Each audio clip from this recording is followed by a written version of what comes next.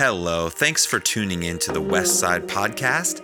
This is where we're going to be posting some of the audio from our gatherings on Sundays, and we're hoping to develop some other content that we're excited to share with you in the future.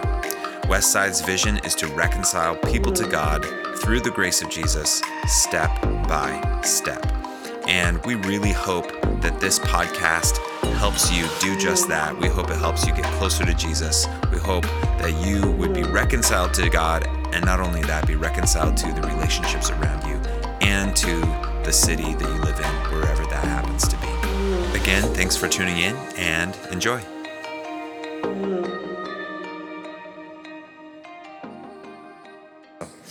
Okay, we are finishing the sermon series called When in Doubt, and it's been a fun sermon series because we've just been looking through this topic of what does it look like to just wrestle with our doubts. And I apologize because even if you're new to tonight, you're kind of coming in at the end of the movie. Have you ever come in at the end of the movie and you don't know the context of what's going on? And so you can always just rewatch all the different sermons that we've had on this, and we've covered lots and lots of ground, but there's lots of ground that we didn't cover. We could turn this into a 20-week sermon series. And so what I did was I brought some of my favorite books on the topic of doubt, on the topic of big questions about Christianity, because we didn't cover a lot of different things. And so this isn't an exhaustive list. These are just the ones that I kind of perused in my bookshelf before I came here today and said, hey, these have been really helpful for me, and maybe it'll be helpful for you. And I encourage you, if you were wrestling with doubt or you can know somebody that is, a lot of times, sometimes I say, hey, tell me about what you're wrestling with. And they're like, oh, well, I'm wrestling with this. And then I ask, what have you researched or read on the topic? And they say, well, I read half a blog once, and now I'm a skeptic, And it's maybe more than half a blog is more appropriate with some of these big questions. So there's some really great books. So I'm just leaving these here after service. I'll try to remind you, but just come on up and snap some pictures. Maybe some look interesting and helpful, because I want to help launch you on a journey of reading and discovery and just trying to figure out, working through some of your questions and doubts when it comes to following Jesus. So, hey, just to recap, we have used this metaphor of a road trip for this sermon series. In that doubt, it's okay for doubt to be kind of a pit stop along the way, but it's not good for doubt to become the destination. Doubt is an important part of everybody's faith. Every single one of us at every point, and even the pastor. I mean, we've got big questions and we're wrestling through it. And that's okay. That's the process of faith. But we live right now in this cultural moment where doubting and being cynical of truth claims and what's called deconstructing your faith has become very wildly popular. It's almost become the cool Christian thing to do, to kind of look back at your Christian past perhaps and say, oh, I don't know about this and I don't know about this. Probably none of it's true. I'm deconstructing. And so it's become this kind of real popular thing. In fact, you turn on your app or your news and you'll see maybe week after week another sort of famous Christian celebrity or musician that's coming out and saying, oh, I don't really know if I believe any of that anymore. And they're getting applauded for thinking through those things. And here's just what I want to say is I just want to say that, hey, remember, there are some things that we have been taught about Christianity. There's been some ways that the Bible has been used and abused, perhaps. There are some things that maybe regarding your childhood, growing up, kind of in whatever context that you were in, there are some things that need to be deconstructed. There are some things that you were taught that are not true. There are some aspects of perhaps about your faith that need to be deconstructed. They do. That's not necessarily a bad process. What's bad is when you just perpetually stay in that place of deconstruction and never work to reconstruct a faith that's solid and built on Christ and Christ alone. And so hopefully this sermon series has just kind of helped us dive in and just kind of wrestle with what things need to be deconstructed, what things need to be reconstructed up on the cornerstone that is Jesus Christ, our Lord and Savior, and his death and his resurrection. We've talked about all sorts of different things, so I can't go into it. But today I'm wrapping it up, and I'm excited about this one because this is just one of those truths that when I came across it when I was a young person, It was so helpful for me. And I feel like I'm not alone in this. I feel like that we're really similar. We're in this place where here's what we tend to believe. Here's what I believed when I was younger. And here's perhaps what you came in here tonight perhaps believing, is that in order for you to be able to put your faith in something, you have to be able to completely understand it before you can put your faith in it. In other words, I've got 20 questions, and until I get those 20 questions answered, I can't put my trust and faith in it. I've got to get all 20 questions answered before I can actually step and trust that particular thing. A lot of us have believed that. And so we go about trying to answer those questions, but here's the problem. And this is really with everything in life. The problem is when you start asking those questions, and they're probably really good questions, it just starts new questions and spawns new questions. And suddenly now you don't have 20. Now maybe you got 9 answered, but you've got 20 more now. And it becomes this process where you're forever chasing the carrot, trying to get all your questions answered. And guess what? You'll never be there. You'll never get there because there's always going to be unanswered questions. And so here's this incredible truth. That I don't have to understand everything to believe in something. That I don't have to have all of my questions answered in order for me to put my faith in someone. Because even though there are some things that are unexplainable to me, even though there are some things that are just unexplainable, I don't have any explanations for them, there are some things that are undeniable. And what I tend to do, and what you tend to do, and this is usually when we start to really wrestle with our doubt, is when we focus our attention on all the things that are unexplainable and stop looking at the things that are undeniably true. And when we focus on the things that are unexplainable to us, what you'll discover is that your faith will just start to nosedive. It just starts to go down. But when we look at the things that are undeniably true, acknowledging that there are some things that are unexplainable, when I focus on the undeniable, our faith can soar, even in the midst of unanswered questions and pesky doubts. I want to take you to this passage of scripture, and it's one of my favorites. It's from John chapter 9, a famous passage of scripture. And the context is Jesus is walking around with his disciples. At this point, he's been teaching and he's healing people, and people are like, whoa, who is this guy? And some people are thinking, this is the Messiah. This is this promised Savior that is supposed to come, and he's going to kick out the Romans and do all these things. They had all these visions about what Jesus was going to do, but Jesus starts doing all sorts of other stuff that a Messiah isn't supposed to do. And he's making them scratch their heads left and right, and he's calling these disciples, and he's always has to help them untangle some knots. And so Jesus is walking by this guy one day, and it's a guy that's been born blind. He's never seen in his life. He's born blind. And this conversation ensues with Jesus and his disciples. And you can read about it on your own in John chapter 9, because they've got some misconceptions about why he's born blind. They want to know, like, did he sin? Did his parents sin? Like, why is he born blind? Because they kind of had like this kind of strange conception of karma, like if you're sick, it's probably because of some sin in your life or sin in your parents' life. And Jesus kind of had to untangle that knot for them and help them think clearly. But then here's what he does. We're going to start in John 9, starting in verse 6. Okay, so he's untangling this for them, and here's what he says. Having said this, he does this. He spit on the ground. Jesus is so weird. He's so strange. He never does anything like he never does the same thing twice. He's always doing something different. He's keeping us on our toes. He spit in the ground, and he made some mud with the saliva, and he put it on the man's eyes. Go, he told them, wash in the pool of Siloam. This word means sent. So the man went and washed and came home seeing. All right, the story's progressing. I mean, Jesus says, remember, this guy hasn't seen Jesus. He's just heard him.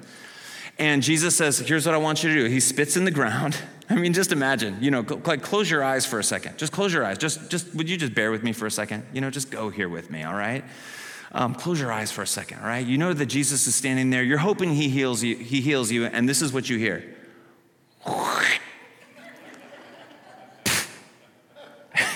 You're like, what? And then you feel like this wet stuff. Okay, you can open your eyes. All right, just thanks for going there with me. It's so strange. And he says, I want you to go wash. And so the guy, probably with some help, maybe somebody helped him, or I don't know, he gets there and he washes, and now he can see for the very first time. Imagine this. And so he makes a beeline for home. He's going home because, this is exciting news to share. Verse 8, his neighbors and those who had formerly seen him begging asked, isn't this the same man who used to sit and beg? And some claimed that he was, but others said, no, he only looks like him. But he himself insisted, I am him. I'm the man. So he's been begging his whole life. Now he can see, and now an argument ensues. It's him. No, it's not. It's him. No, it's not. It's me. It can't be you. It's me. I swear. No way. I mean, they're like, they can't believe it because something unexplainable has happened. This doesn't happen. It's unexplainable. How did this happen? It can't be true. I know it's undeniable, but it's unexplainable. They just can't explain how a blind man can see. So an argument ensues. Verse 10. How then, because we want some information because we can't explain this, how then were your eyes opened, they demanded. And you know what I think he's thinking at this point? Because everybody wants to know, how did this happen? You know what I'm thinking? I'm thinking he's thinking, who cares how it happened?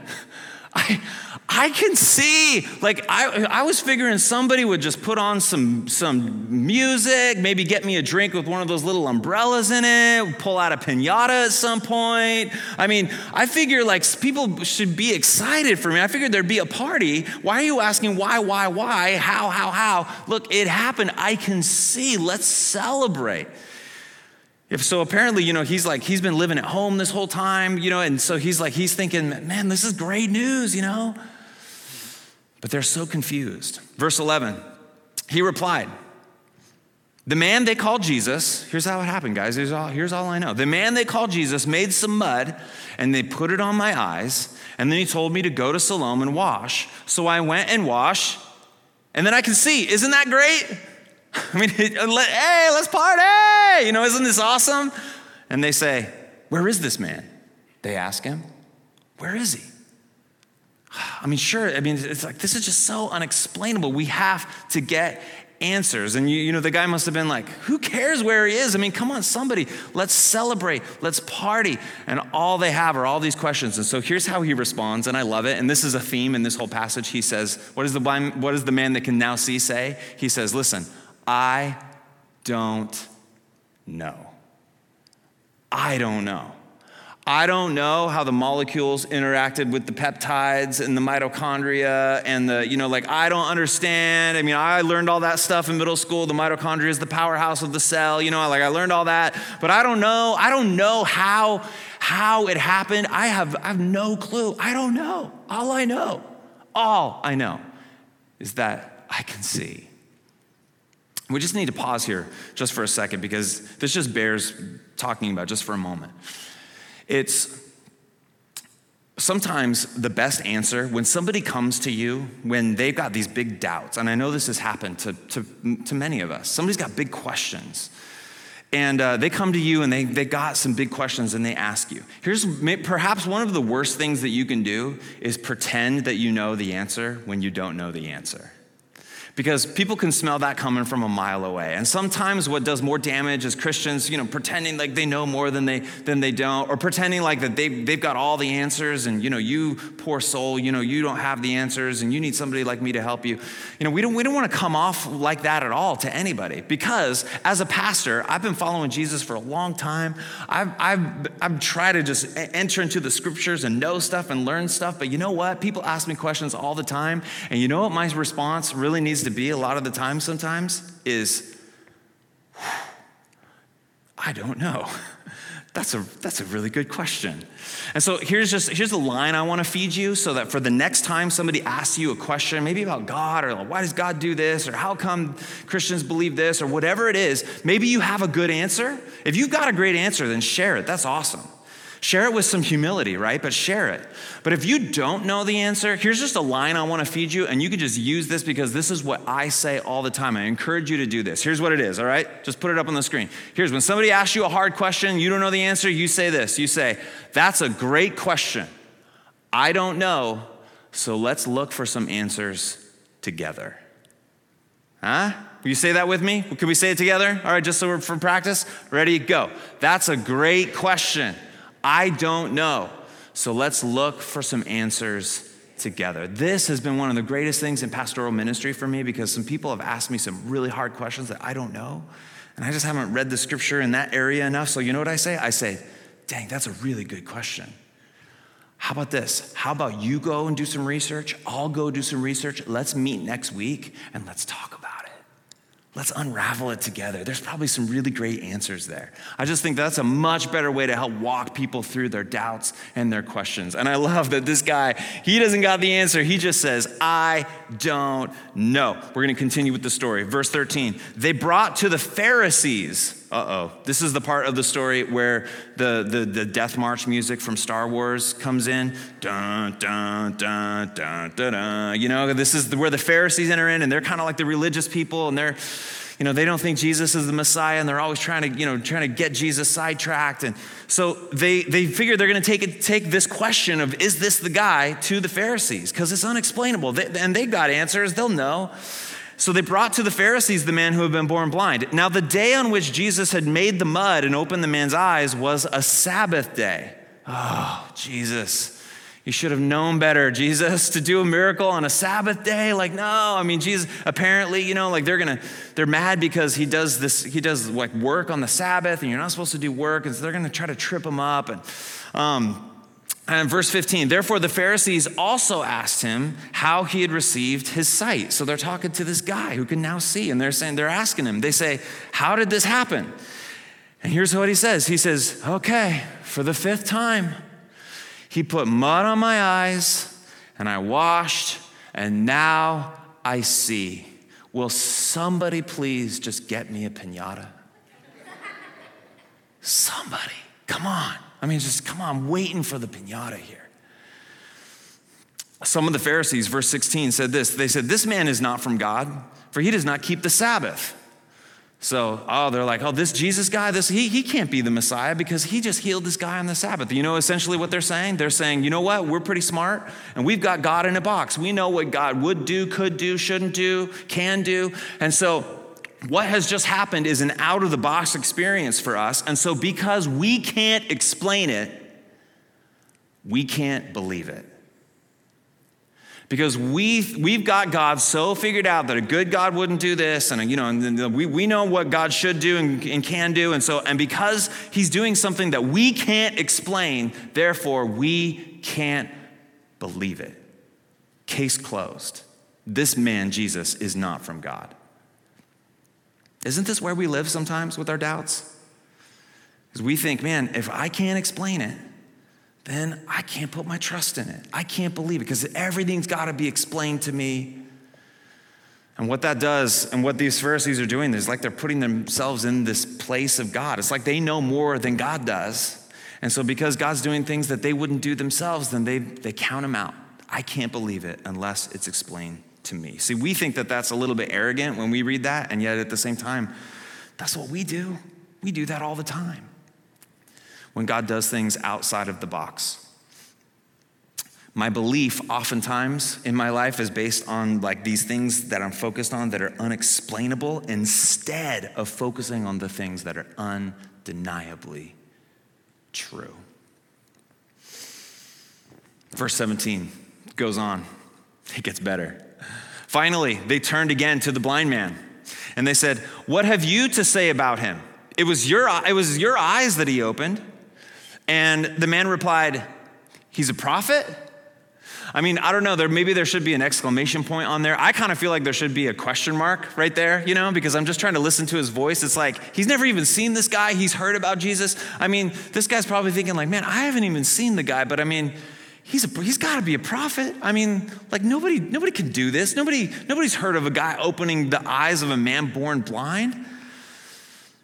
And so he's like, right, I mean, I can't explain all of it, but I just can't deny the fact that I can see. Verse 18, the Jews still did not believe that he had been blind and had received his sight until they sent for the man's parents. So they're getting the parents involved now. Mom, Pa, come over here because we've got questions. Is this your son, they asked. Is this the one you say was born blind? How is it that now he can see? And you know what his parents say? They say, we know he is our son, the parents answered, and we know that he was born blind. But how he can see now or who opened his eyes, we don't know. It is unexplainable. It is undeniable, but it is unexplainable to us. We don't know. And do you know what else I think that they were probably thinking? They're probably thinking, we don't know how it happened, and we don't care how it happened. Now he can move out of the house, get a job, get a girlfriend, like, man, who cares how it happened? The fact is our son who was born blind, who's never seen what we look like before, today he saw us for the first time. He can see. That's all we know. Sure, it's unexplainable, but it is undeniable. Can we please focus on the part that is undeniable, they would say. And so here's how they respond. They say, verse 21, ask him, they say to the Pharisees. They ask him, he's of age, he'll speak for himself. His parents said this because they were afraid of the Jews, for already the Jews had decided that anyone who acknowledged that Jesus was the Christ would be put out of the synagogue. That was why his parents said, he's of age, ask him. So there's some politics going on. There's some jockeying, like they're afraid of A second time, they summoned the man who had been blind. And this time they start dogging him. This time they just start poking him. They say, give glory to God. They said, we know this man Jesus is a sinner. We know that the real Messiah wouldn't heal on the Sabbath. We know Jesus must be a sinner. And then verse 25 is a very famous verse. We sing a very famous song based on this verse right here. Verse 25, he says this, whether he is a sinner or not, I don't know. But one thing I know, I was blind, but now I see. There's a lot I don't know. There's a lot I can't explain, but the one thing that is undeniable, the one thing that has happened that is, sure I can't explain it, but it's undeniable. I was blind, and now I can see. Verse 26, then they asked him, what did he do to you? How did he open your eyes? We want answers. We can't put our faith and trust in. Sure, it's undeniable, but it's unexplainable. And so we need to know how it happened. How did he do it? How did it happen? They need answers. They need answers. They need answers. Otherwise, they can't believe. And I love how he answers because they just keep poking him. And so he answers, verse 27. He says, I've told you already, and you did not listen. Why do you want to hear it again? Do you want to become his disciples too? Oh, you seem so interested. Maybe you want to become his disciple too. I mean, you seem to really be into this Jesus guy. He's taken up a lot of our conversation today. Maybe you want him to be your God too. And that was the wrong thing to say. They're like, no, you didn't. They're like, you did not say that. And so here's what they come after him hard. They say this, then they hurled insults at him. This is verse 28. They hurled insults at him and said, you are this fellow, this Jesus' disciple, but we are disciples of Moses. We've got God in a box. We know what God does and doesn't do. And because this is an out-of-a-box experience, we refuse to believe it. We know that God spoke to Moses, but as for this fellow, Jesus, we don't even know where he comes from. And this man who was previously blind says, now that is remarkable. You don't know where he comes from, yet he opened my eyes. We know that God does not listen to sinners. He listens to the godly man who does his will. And nobody has ever heard of opening the eyes of a man born blind. If this man were not from God, he could do nothing. And to this they replied, you were steeped in sin at birth. How dare you lecture us? and they threw him out. No music, no drinks with a little umbrella, certainly no piñata, nothing. It is unexplainable. Therefore, we are not going to even look at what's undeniably true, because we're just going to focus on everything that's unexplainable until it's fully explained to us. We can't believe it. This is how the story ends.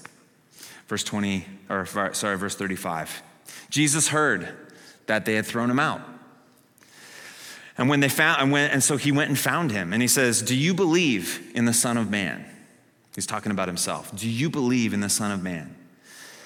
"Who is he, sir?" the man asks. "Tell me so that I may believe in him." And Jesus says to him, "You have now seen him." What a powerful word for that man. Maybe this guy has recognized Jesus' voice by now. We don't know. But Jesus is in a face-to-face conversation with him. Now he sees Jesus for the first time. And Jesus says, "Do you believe in the Son of Man?" And this man that was born blind says, "Who is he, sir? Because I want to understand how the molecules interacted with the peptides and the mitochondria, and I really am interested in why you chose the mud, and why didn't you snap the fingers, and how come, and why, and how. None of that. None of that. Are there still unexplainable, are there still some things that are unexplainable about this? Yes. Oh, yes, there are. He's got plenty of questions. But in this moment, he chooses to focus on what's undeniably true. And Jesus says, do you believe in the Son of Man? And he says, "Yes, I do." And then Jesus says, "You have now seen him, because he is the one speaking with you." And then the man said, "Lord, I believe. I believe." And he worshiped him. Sometimes people ask, "Brooks, do you have doubts? Do you ever have uncertainties?" And my answer is absolutely. Absolutely. I've got questions, I've got doubts. But here's what I've discovered, and here's what I know about me, and here's what I know about most of us too, is we tend to doubt when we focus in on all the pieces that are missing. Have you noticed this about your life? We tend to doubt when we focus in on all the different pieces that are missing. Because what I tend to do in my life sometimes, or what you tend to do with your faith, is you've got some questions about God, and you're like, "God, how come you do this?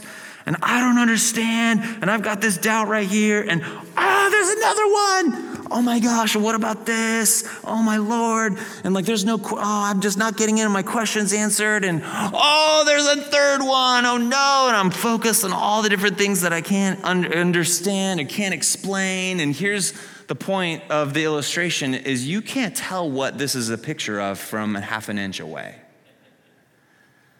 You don't know what it's a picture of when you're just focused in on all the pieces that are missing.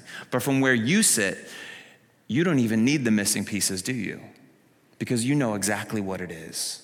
Are there still missing pieces? Absolutely. But from where you're sitting, you don't need to focus on the things that are unexplainable. All of what you get to do is you get to focus on what's undeniably true, because you know what this is.